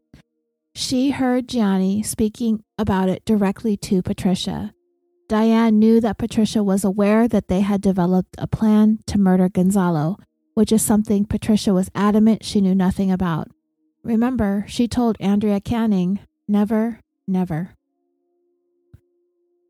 The investigator for the prosecution's office, Dean Fulcher, looked into Patricia and came to believe from what evidence he was able to uncover about her was that not only was she aware that Gianni was planning the murder of Gonzalo, that it was possible that Patricia may have been the one to orchestrate the whole thing. He told Dateline, "When you start peeling back the layers, you find that there was an individual who I think was a very manipulative person, who was kind of pulling the strings all the time, claiming to be the victim while she's using other people to exact revenge on the individual she feels raped her." So you kind of see the investigator there who also wouldn't commit to believing her story that she was raped by Gonzalo by saying that he was the individual that she feels raped her. Ouch. That means that something happened between the two of them, and whatever that was, Patricia decided to call it rape. Dateline brought up the fact that Patricia had amassed a small army of supporters calling for the district attorney to stop the re-victimization yet again of another sexual assault victim. They saw Patricia as a real hero amongst survivors who was able to overcome so much trauma and achieve success in her life, only to have this prosecutor work to take it all away from her. The legal system victimizing her all over again. But the prosecutor does not think her supporters fully understand the complexity of the case at hand. All they seemed to understand was that Patricia was the victim of a rape, therefore she can't be a murder defendant, that too much time has gone by since the murder has happened. She wasn't the one who did the actual killing, but the prosecutor refused to let it go. As a matter of fact, when Patricia turned down the deal in November of 2013, the prosecutor sunk his teeth in even deeper and really locked his jaw down on Patricia even worse than ever. He doubled down, literally. There was no way she was getting 0 time in jail after that. Patricia thought she had the prosecutor backed into a corner, and she played her hand and she lost. But why didn't the prosecutor let it go? Well, it goes back to what I said at the beginning. This murder was too brutal, too memorable in the way that it happened to let it go. The prosecutor told Dateline they left a man on the side of the road like garbage. Why should the fact that she lived a free life for 20 years be in any way mitigating? To me, it's aggravating. She got her time. She got to live as if she'd never been involved in this incident. Andrea Canning said, "Some might describe Patricia as a rape victim, a mother, a PhD, a wife, someone who has done good things for the world. How would you describe her?" And he answered, "I think all of those things might be accurate, and yet you could still add to the list, murderer." The clock was ticking for Patricia. She turned down a deal that would have seen her out of prison in 3 years' time. Her attorney said Patricia never wanted anyone to think that this crime happened because of her, but the prosecutor, Mike Murray, he said this crime happened precisely, exactly, and only because of her. She started it. She helped plan it all out. She blocked the investigation by marrying the prime suspect. She lied and lied and lied for 2 decades to police. Even when she was arrested, she told them she was in town for a conference when the truth was she was in Boston meeting up with the former boyfriend. He told them he was there to pick her up and she was going to Connecticut with him for a week before her conference. Nothing relevant to their murder case, just more of the Patty lie machine hard at work. Also, in that time since she was arrested, they recovered those pictures I mentioned of her and Gianni taken after the murder, all smiley and happy, not the bullied, intimidated, forced into marriage, scared child she claimed that she was at the time the marriage took place. Information had also come out related to Patricia's visit to the nurse at Pomona College. If you recall, she said she told the nurse that she was date raped and the nurse was dismissive and didn't want to deal with it. Well, the records that they did find of that day, of that visit, made no mention that Patricia said she was raped. It said that Patricia was examined by both a nurse and a doctor, which Patricia did not tell investigators, and the doctor's notes from that visit said that Patricia had unprotected sex and asked for a morning after pill. There was no mention of a rape in the doctor's notes. There was no further information since nearly 2 decades have passed, but hey, I'm surprised that even existed, to be honest. The prosecutor's office take on the rape was inconclusive. He wasn't going to sit there and say it didn't happen. All he knows is that there's no proof on paper that it ever did. Not at the college, not in any official police documents. Calling Patricia a liar in that sense really wasn't going to do him any favors. I know it's not going to do me any favors either. It's up to each of us to reach our own conclusions as to what we think. I've decided to stand with the prosecutor on this one. I just can't say for sure. But when it comes to everything else in the case, it doesn't matter. It doesn't excuse away the other things that Patricia did in this case. If she truly, truly believed in what she was saying about what she could and could not live with, then she was going to make the decision that was going to be what was best for Patricia Esparza every single time. So like I said, the prosecutor dug his heels in with her. Patricia wanted out of jail so bad, but she was looking at going on trial for first-degree murder and faced the very real possibility of never getting out of jail ever again. It's all about the jury and taking her chances. Her attorney was cautiously optimistic. He's telling her, I think we can win, but he's not the one that has to live his life behind bars if they don't. Patricia was going to have to figure out what she was going to do before Gianni Van's trial commenced. And the date was set for that, as was Shannon Grease's trial. Gianni was set to go on trial in the spring of 2015, and Patricia was going to have to decide if she was going to testify and if even there was going to be a deal for her to do so. Her attorney said it was a really tough decision, but really she brought this all on herself. Her time to decide was slipping away, and finally she reached out to her lawyer and asked him if there was still a deal available. And the prosecutor was like, let me think about it. So he came up with another deal, and she looked it over and was like, okay. She had to suck it up. Prosecutor Mike Murray was finished playing games with Patricia, and like I said a moment ago, he doubled down, literally. Guilty of voluntary manslaughter and served 6 years, twice as much time as the first deal, just for dragging this out a little bit longer than it needed to be. And by then, they had even more dirt on Patricia by the time the new deal came out. The case against her was even stronger than before. She was so screwed. She took the deal and testified at Gianni's trial. His trial started April 15th, 2015, on the 20th anniversary of Gonzalo's death. He took the stand in his own defense, and he pointed the finger at the others in the transmission shop that night. But he was convicted after a day of deliberations and sentenced to life without the possibility of parole.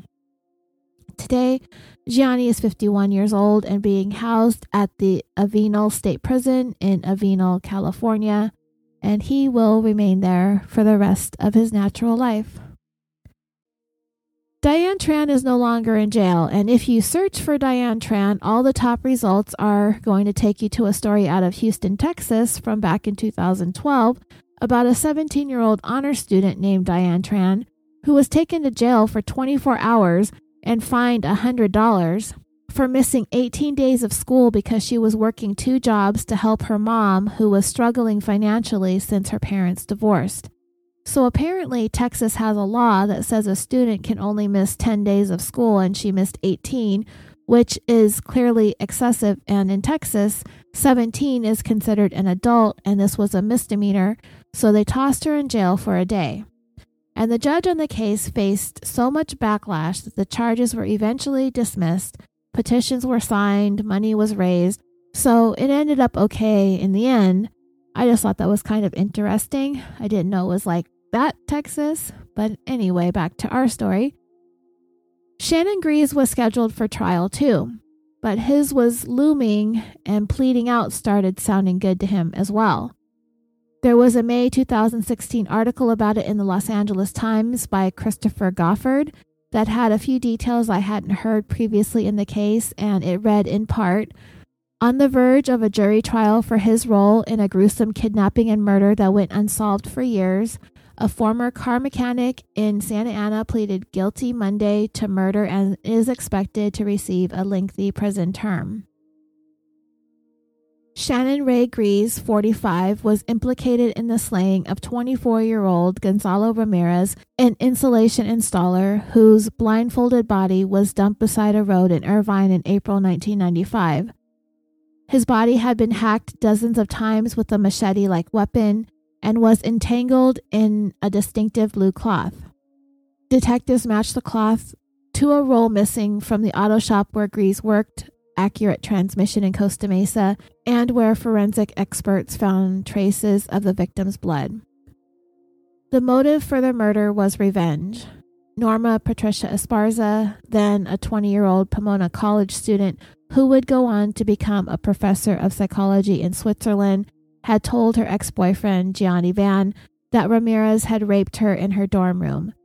Testifying at Van's trial last year, Esparza said that an angry Van took her to a Santa Ana nightclub and made her identify her rapist. Soon afterwards, she said Van and his friends, Greaves and his transmission shop boss Cody Tran, followed Ramirez from the bar, rammed his truck on a nearby road, and abducted him. Later, Esparza said Greaves' girlfriend drove her to the transmission shop where Greaves, holding a handgun, ordered Esparza to walk up a flight of stairs to see what was in the loft. There, Esparza saw a bloody Ramirez, his arms tied with chains attached to the ceiling, his feet dangling above the floor. He was still alive. Esparza testified. He lifted his head and said, "I don't know you, little one." He said it in Spanish. She said she was paralyzed, trying not to notice, and was being carried away by other people's actions. Hours later, Ramirez was found along Sand Canyon Road, terribly mutilated. It was never clear who delivered the wounds. Esparza herself had never been accused of causing any of the wounds. Soon after the killing, Esparza entered into a sham marriage with Van, which was meant to undermine the case and prevent her from testifying against Van, which thwarted the investigation and the case against him. She's maintained that she married him out of fear. Esparza was expected to be a witness at Shannon Grease's trial. He pleaded guilty to first-degree murder and was sentenced to 25 years to life in prison. Today, he is 50 years old and currently housed at Mule Creek State Prison in Ione, California. He will be eligible for parole in 10 more years in January of 2031 when he is 60 years old. Patricia Esparza, with a great deal of regret that she didn't take the plea from before, accepted the plea deal officially in July of 2016. Diane Tran took her plea on the same day. Patricia got the 6 years, Diane got the 4. In the end, Gonzalo's family weren't completely happy that Patricia got off with a relatively light sentence. On the Dateline episode, his brother called her very intelligent, a criminal mind. She knows how to play with the people. But I still think his brother Gonzalo said it best the day he walked out of her dorm room and told her she had a lot of problems. In the end, Patricia said that she went into the line of work that she's in to help people who are experiencing the kinds of trauma she experienced. She said on Dateline, "The reason I went into psychology was to try to heal people precisely from the kinds of trauma that I experienced. I think it's enough to be terrorized. It's enough to be abused. It's enough to be traumatized by a rape. And I've tried to seek a meaningful life where I can actually change people's lives. And that's been my objective. I'm going to put this behind me. I need to put this nightmare behind me."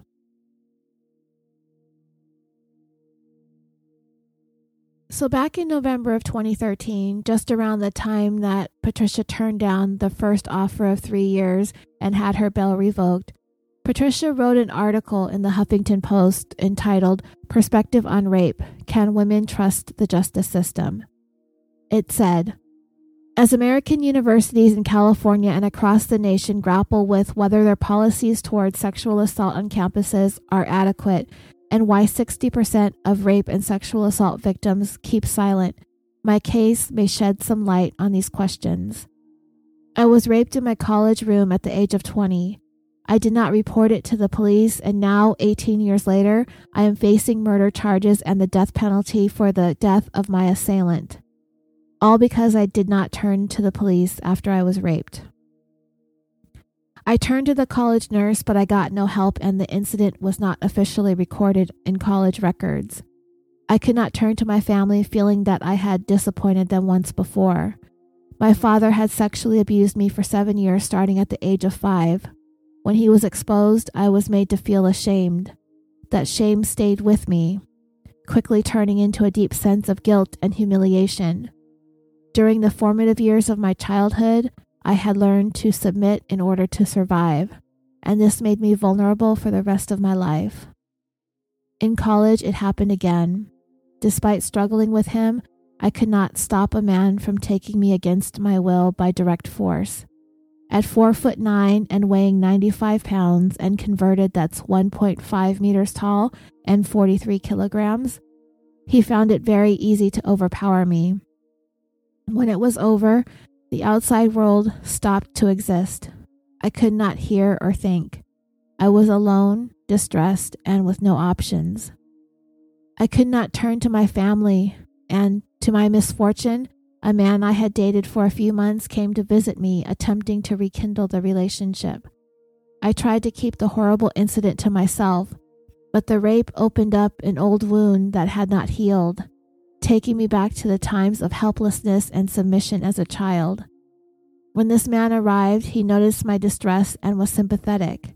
He pressed me for hours until I broke down into tears and recounted the details. He became enraged, however. He wanted me back in his life, and I had been damaged, dishonored to him. He bullied and blamed me for it. One night, he had a group of his friends proceed to take matters into their own hands. I was whisked away by one of his friends while the others physically assaulted the man who raped me. I was warned that if I turned against them, a worse fate would await me. I was trapped, outnumbered by 3 older men, one of whom had a gun, and 2 women who accompanied them. I was miles away from my home. I had no access to a phone or a car and did not know how to drive then. I was finally taken home. I was told they had released my assailant. Weeks later, I found out that he had been killed, however. The nightmare would not end there. Another one of the men who had threatened me that night and died in a shootout with police wanted to ensure I remained quiet, so I was pressured to marry the man that I dated so that I could not be made to testify against him. In the following 18 years, I tried to rebuild my life. I went back to college and earned a PhD in psychology. I had an opportunity to work on mental health at the World Health Organization in Geneva, and soon after I got a job as a psychology professor. Last year, while traveling to the USA, I was arrested abruptly, disappearing from my daughter's life for 2 months. I was eager to cooperate with the authorities and remove the black cloud hanging over me. But once again, my trust was violated. The district attorney claimed they were not interested in me, that I was not a target. I cooperated fully and without restraint, as I wanted to help them solve the case. They used my information to crack a case they could not solve for 18 years and were finally able to arrest the main suspects. Yet they continued to charge me with murder despite having clear evidence that I did not participate in the killing. My lifelong struggle to rise above the shame and humiliation continues as I am portrayed as a murderer. I have done everything to help build the district attorney's case because justice should be done. A man's life should never be taken by another human being under any circumstances. I want to raise my 4-year-old daughter in a world with justice, where she can feel safe, to trust others, and to have that trust be cherished and valued, not violated. My situation is a striking example of how inadequate college campus policies placed me at the mercy of others' bullying and intimidations. I needed protection when I sought out the nurse, but I did not receive it and others took advantage of my distress. If we need support, comfort, and protection, why do victims not report rape or sexual abuse to authorities? Non-reporting is pervasive, and it cuts across race, professional status, and economic levels. We recently heard of the prominent, high-powered women who did not come forward when the ex-mayor of San Diego assaulted them. What stops us, victims, from reporting is more than the shame. Rape and abuse are not only a violation of your body, but a violation of the trust you place on another human being. I trusted my father. For a fleeting moment, I trusted my rapist, letting him into my room. Then I trusted the man I dated. Now I have trusted the prosecutors. The Orange County District Attorney's decision on whether to pursue charges against me will send a powerful message to women on where they stand in the eyes of the justice system. The justice system needs to assuage victims' fears that no one will believe them and that they will be further humiliated. Orange County has the opportunity to convey the message of trust to women by dropping the charges against me. Well, you gotta give Patricia an A for effort, I guess. There are, again, so many things wrong with this story that anyone who could form an opinion about this case based solely on what Patricia has to say about this article would be missing a big part of what's going on in the background. How about I reread this article, or at least some parts of it, but insert some little nuggets of truth and reality as we go along here. First of all, Patricia is making her case being an issue of underreporting sexual assault on college campuses. In part 1, I mentioned a podcast covering this case and discussing this issue. I never really thought Patricia's case had anything to do with college campus sexual assault underreporting, because I had some doubt that the sexual assault ever took place. Secondly, I had doubts as to whether she actually told anyone that she needed to tell or should have told at the college about it.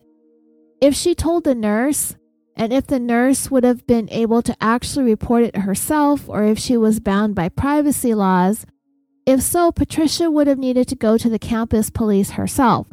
She may not have been able to rely on the nurse to pass along information.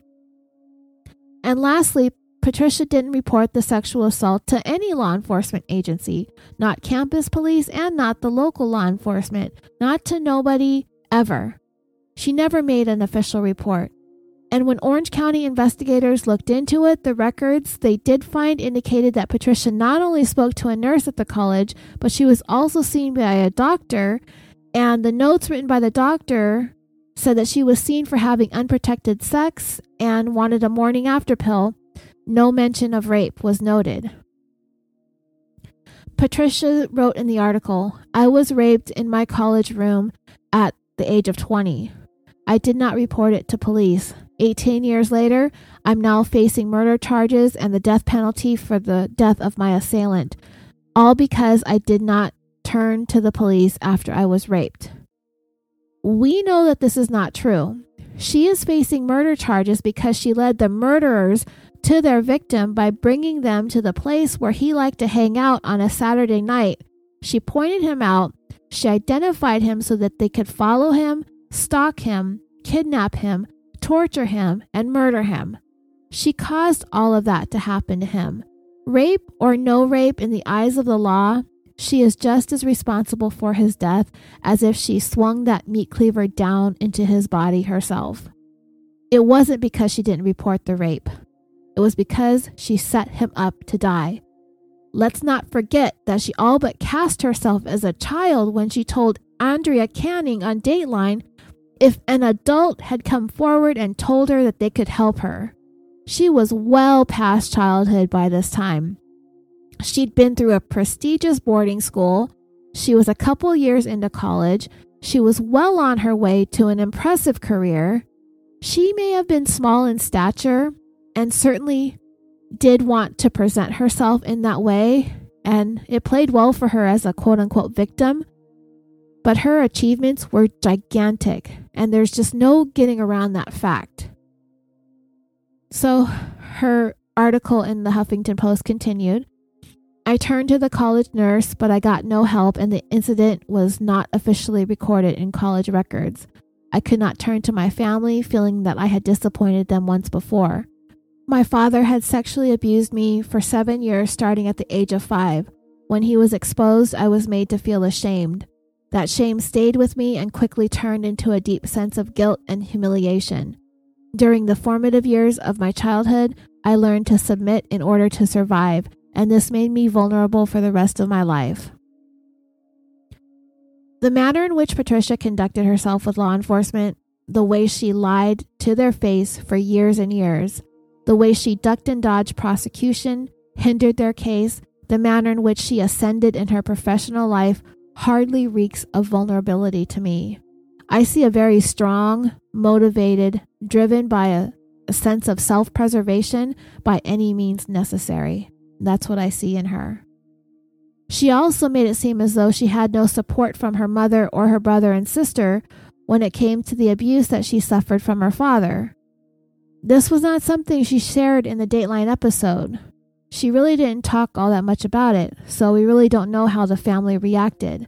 But we do know that her mom would put her house on the line as collateral to ensure Patricia would come back for the court hearings, and that's a show of a tremendous amount of support and sacrifice on her mother's part, if you ask me. If she's willing to put her home up for collateral to make sure that her daughter would show up for her murder trial, it tells me that she has a lot of love and support. I know it's not the same thing, because Patricia accusing her dad of sexual abuse means she's accusing her mother's own husband of these terrible acts, but I don't know. It sounds fishy, but everything Patricia says sounds fishy to me. So she continued, "In college, it happened again. Despite struggling with him, I could not stop a man from taking me against my will by direct force. At 4'9", weighing 95 pounds, he found it easy to overpower me. When it was over, the outside world stopped to exist. I could not hear or think. I was alone, distressed, and with no options." And here it just sounds like what a psychologist would say when speaking to a client that they're treating. This is her line of work. She's an expert in this. So she went on, "I could not turn to my family, and to my misfortune, a man I had dated for a few months came to visit me attempting to rekindle the relationship. I tried to keep the horrible incident to myself, but the rape opened up an old wound that had not healed, taking me back to themes of helplessness and submission as a child. When this man arrived, he noticed my distress and was sympathetic. He pressed me for hours until I broke down into tears and recounted the details.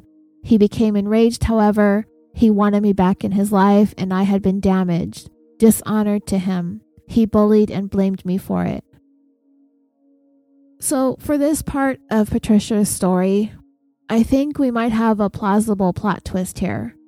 I wondered a lot about why Gianni reacted the way he did, and maybe some of you out there listening might have some theories of your own.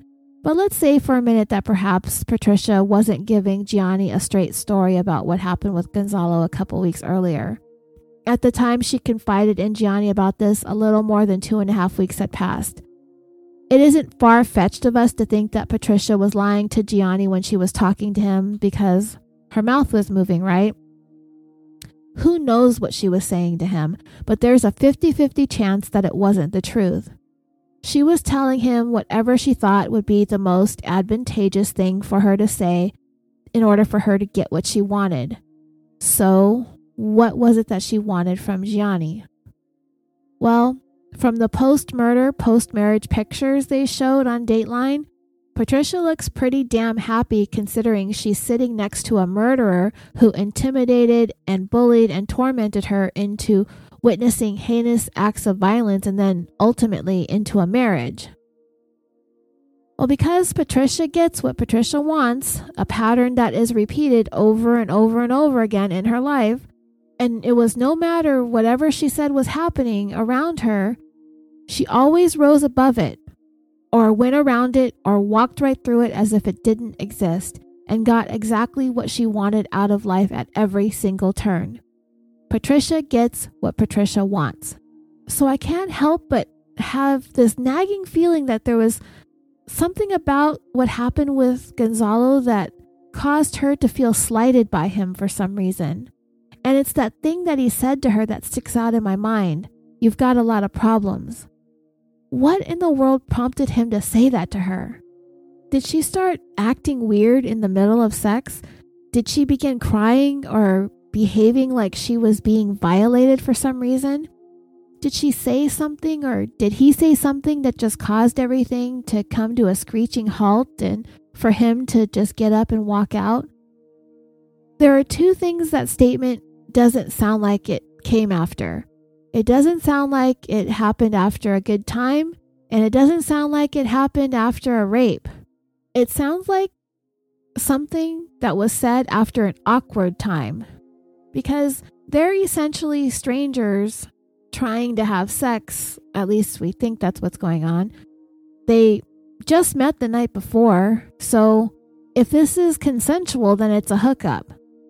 Unless Patricia said no, and I stand by what I said before. And what she said in this open letter in the Huffington Post, she said that the abuse caused her to develop a tremendous fear and intimidation of men, and that she was made to feel shame when the abuse by her father was exposed, and that shame stayed with her and it developed into guilt and humiliation, and she learned to submit in order to survive, and this caused her to be vulnerable for the rest of her life. I understand that vulnerability, and this is exactly why I can say that I would never, and I know that almost any woman that I know would never, invite a man that she had only known for 12 hours to come into her home to be alone with her under any circumstances. Especially if there are any of us out there who are survivors, we are very protective of ourselves. And I live alone now, and I just wouldn't bring a stranger into my apartment that I just met. It would take a very long time before I get to that point, if I ever did. And I know that I'm not alone in feeling this way, and I know I'm not crazy in feeling this way. So when I hear Patricia talk about how vulnerable she's been her entire life, how fearful of men she has been, how naive she always is, how intimidated she is, it makes absolutely no sense that she would be so willing to just let this guy up into her dorm room with all of her safeguards in place. Now, don't come at me. I said it before that we should all be able to have anybody come into our place and not get raped and killed. We totally have the right to have that. And if you're a guy who is capable of being invited into a woman's apartment or house without raping or killing her, then you're ahead of the curve, I guess. No, that just means your mama or your daddy or whoever it was that raised you, your Grammy, your Grampy, your auntie, your uncle, whoever it was, they did it right. But more so for me now that I host this damn show than before I did, we know the kinds of messed up people that are out there that are just going to hurt you if they want to, if they get the chance. All I'm saying is either Patricia let her guard down or she wasn't as fearful as she said she was because she wasn't as damaged and as vulnerable as she made herself out to be. I think it's possible that she allowed Gonzalo into her dorm room so he could get a glass of water, even though he could have gone to any of the 5,000 7-Elevens on every corner in Southern California to get a 69-cent bottle of water, but okay. As it would have been just as likely that she allowed him to come into her dorm room for a sexual encounter. If at any point he made a sexual advance and she said no, then he needed to stop. Even if she was completely naked and he was going in and she said stop, he had to stop. According to the college records, it said Patricia had unprotected sex. She went to get a morning after pill. Because Patricia was in pursuit of her education and ain't nobody got time for that, right? I think if she told the doctor she was raped, he would have jotted it down. It's protected by privacy laws and nobody would have been able to see that. That is until those records came under subpoena when she was indicted for first-degree murder 18 years later. But yeah, I think the doctor would have been thorough and made a note of it. Doctors do that. You tell them stuff and they write stuff down really fast with the messiest handwriting that only they can read. It's possible that Patricia was raped and just didn't tell the doctor. Maybe she told the nurse. Ultimately, nothing was ever done about it. Yeah, that's possible. But it seems that it would be something that they would have written down in her confidential medical records. They had no reason not to, even if colleges were under-reporting. These are medical records and are protected.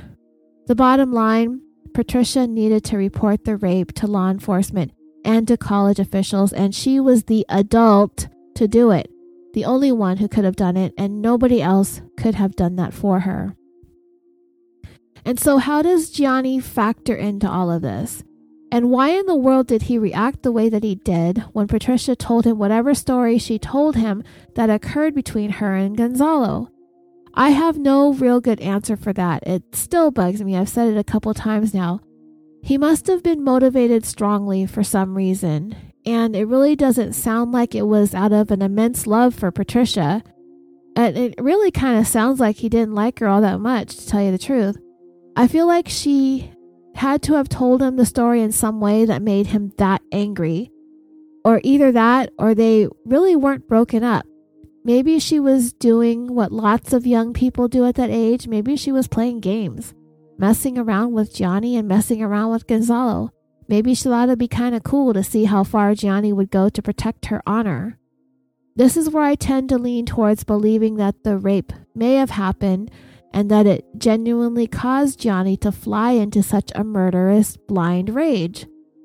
I can't see these people taking this event to this extreme unless something horrific happened to Patricia, that Gonzalo really violated her in the worst way. And to tell you the truth, I kind of hope he did, because if she was like, oh, just kidding, he didn't rape me, that this was some misguided attempt to gain my ex-boyfriend's attention, sorry, my bad. I mean, I don't like that this happened, but it happened. But if it happened because of a lie Patricia made up, then that's just sad. But the one thing I could not find an answer anywhere in my brain is why Gianni set off to do this to Gonzalo. As a society, as a whole, that we don't like rapists, But geez, this was like overboard. And then when Patricia said Gonzalo told her in Spanish, "I don't know you, little one," that just tore me up. Because he said that for either one of two reasons. He was trying to deny having anything to do with why he was there being tortured, or he had really forgotten about Patty as soon as he told her that she had a lot of problems and walked out the door. So the next part of Patricia's letter sounds like she's writing a really cheesy movie script, especially if I want to read it with some drama.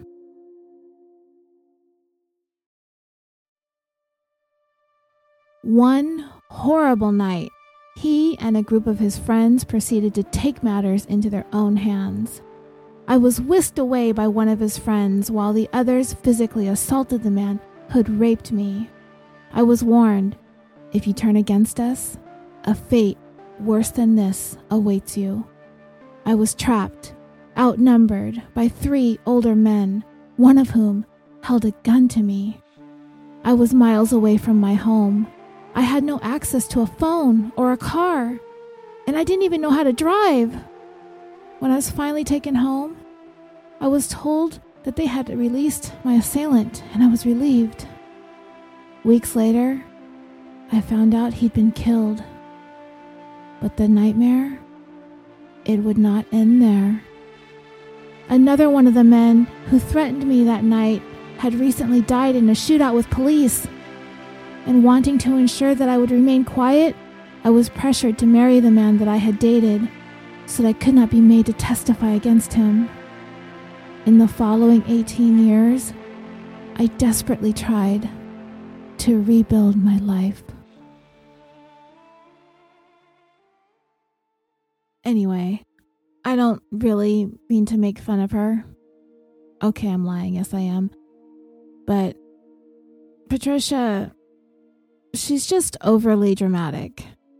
And she went on, in the following 18 years, I tried to rebuild my life.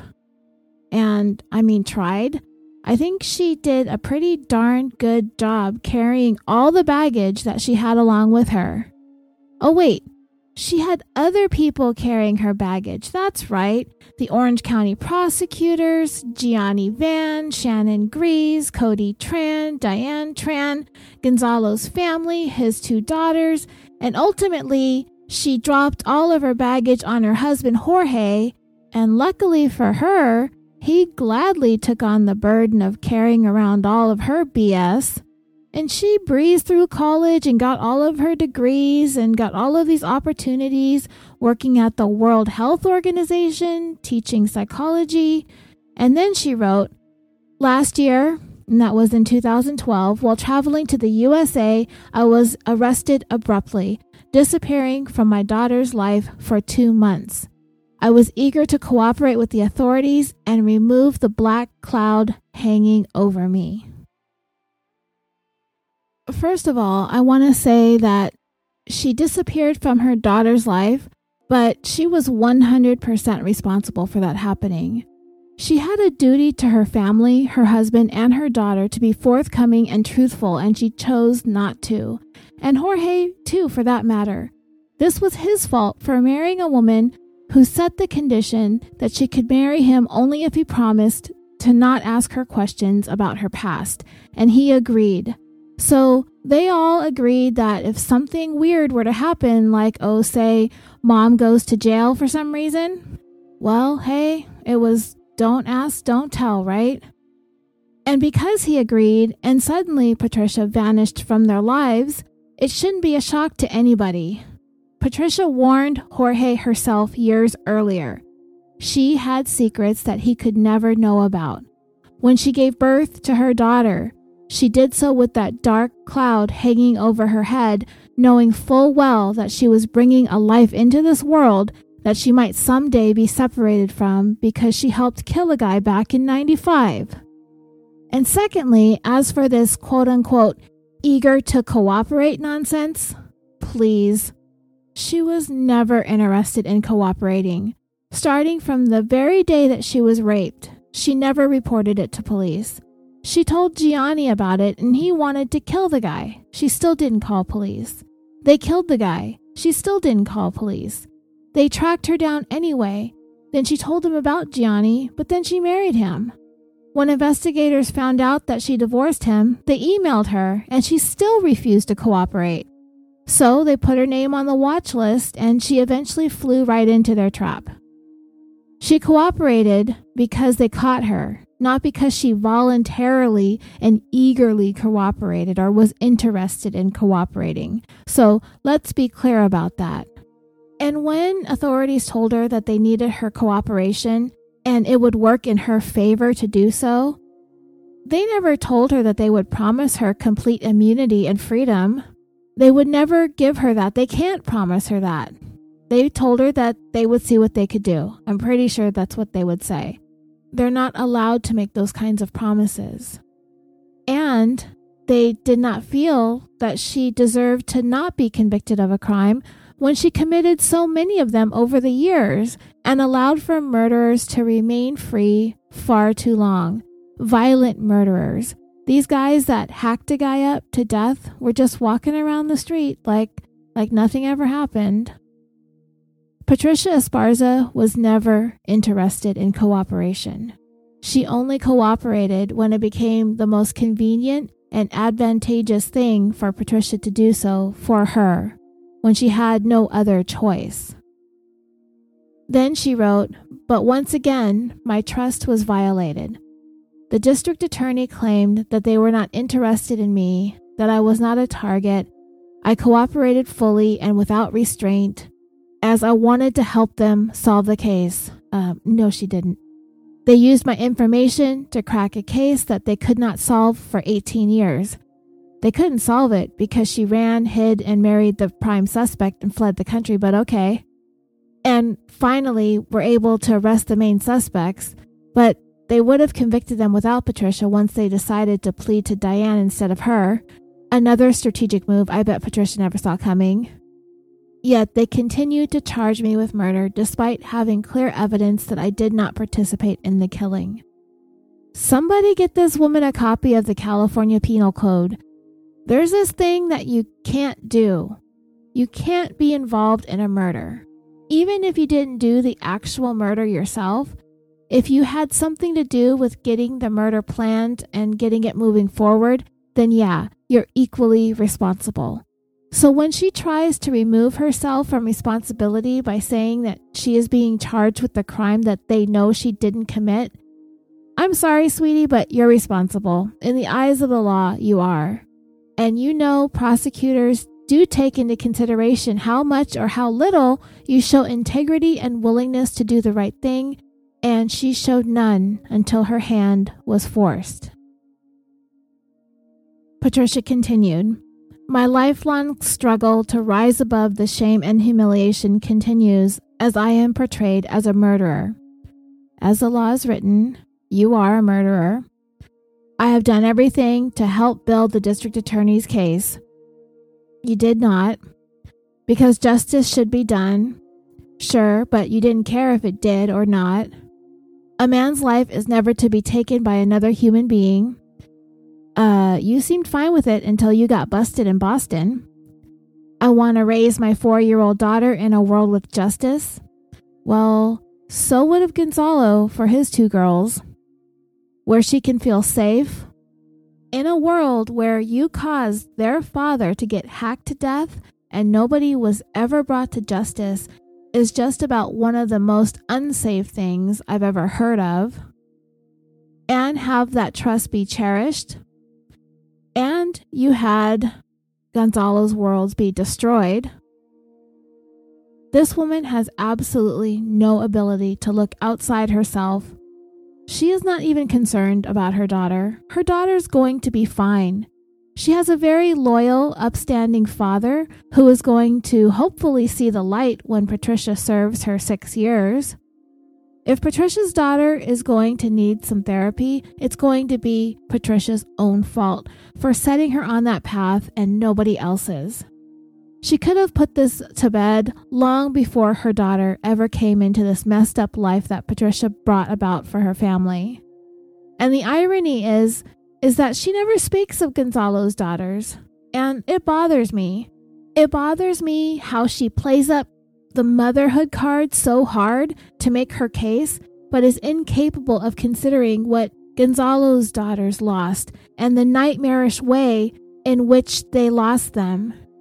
In this world, if we ever thought that it was possible for a man to be hacked to death by a group of strangers that just plucked him off the street in the middle of the night could ever happen, it happened because Patricia Esparza made that thing happen in this world. She's the one that made this world a dangerous, nightmarish place.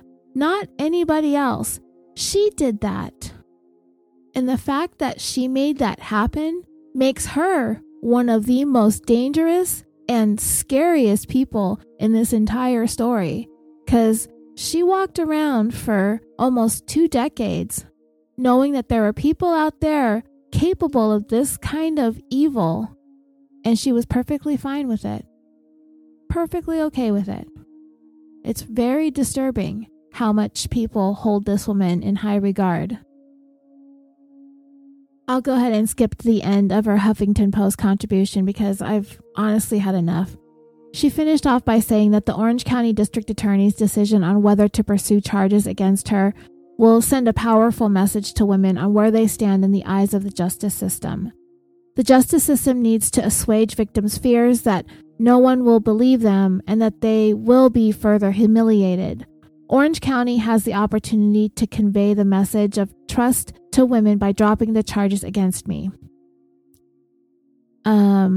I don't think Orange County is going to use Patricia Esparza as the poster child of what to do when you experience a sexual assault. The entire case against Patricia has never been about the alleged rape. It has been about whether or not she set in motion a series of events that led to Gonzalo Ramirez's murder. And I believe that the answer is yes, and I believe that there is a price that needs to be paid for that. 3 years was generous considering a voluntary manslaughter conviction could get you as many as 10. But that wasn't good enough for her. Patricia was so arrogant and unintimidated, so unafraid, so fearless, and so confident in herself. All the traits that she said she never had throughout her entire life. She tried to stand up to the system thinking that she could win and get them to back down, until she couldn't. It was a real wake-up call for a woman who is so used to getting what she wants. She is a very powerful, highly educated woman who rose to the top of her profession. She overcame so much, and even if she didn't, she was and still is one of the most accomplished individuals we have ever had as a criminal defendant on this podcast. It takes tenacity and fortitude and a real show of force to achieve what she did in life. She really could have been a role model for young girls in situations like she came from. I don't see her as weak. I see her as very smart and very powerful. Until she ran into authorities in Orange County who just would not let this go.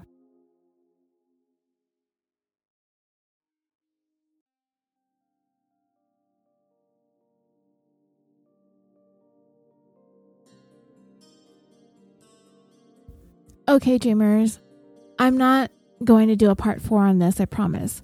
But I do want to add a short addendum so I can go ahead and get this recorded and out there. The addendum will be just a full recap of what actually happened in the case with the details from the article that I read on theslate.com from 2014. It has some details in there that I want to share with you. I'm also going to go over some opinions about Patricia that I found on a website called Eyes for Lies. Maybe some I found on Reddit. I don't know how different those might be from the Eyes for Lies website. And I'll finish up with some of your comments about Patricia on social media. Some of you had a lot to say about it. Before I sign out, I want to give a shout out to the TCP Club. And many of you who are in the California Dreaming Facebook group have already joined. But if you're on Facebook and you aren't in our group, you may like to join the TCP Club group. It's the True Crime Podcast Club. And each week they pick a podcast to listen to. They choose one episode and then they discuss the show in the comments. His group is picking up a little bit of steam, but everybody who has their own Facebook group likes to see it grow, and you don't always want to invite people without asking them first. I've discovered a couple of new podcasts by joining in the weekly recommendation, and I'm actually going to cover a story very, very soon, possibly in episode 172, that was covered over the course of a season on a podcast that I discovered in that group. The owner of the group is this guy named Chris. He's someplace down under. I guess that would be Australia. He is very nice. He got bombarded with a bunch of dreamers from our Facebook group. I will share his link in the show notes for you. And I want to thank you all for listening to California Dreaming, which is now officially brought to you by me and brought to you by a bunch of patrons and a bunch of dreamers who just really love to fall asleep listening to the worst of the worst. I'm your host, Roseanne, and until next time.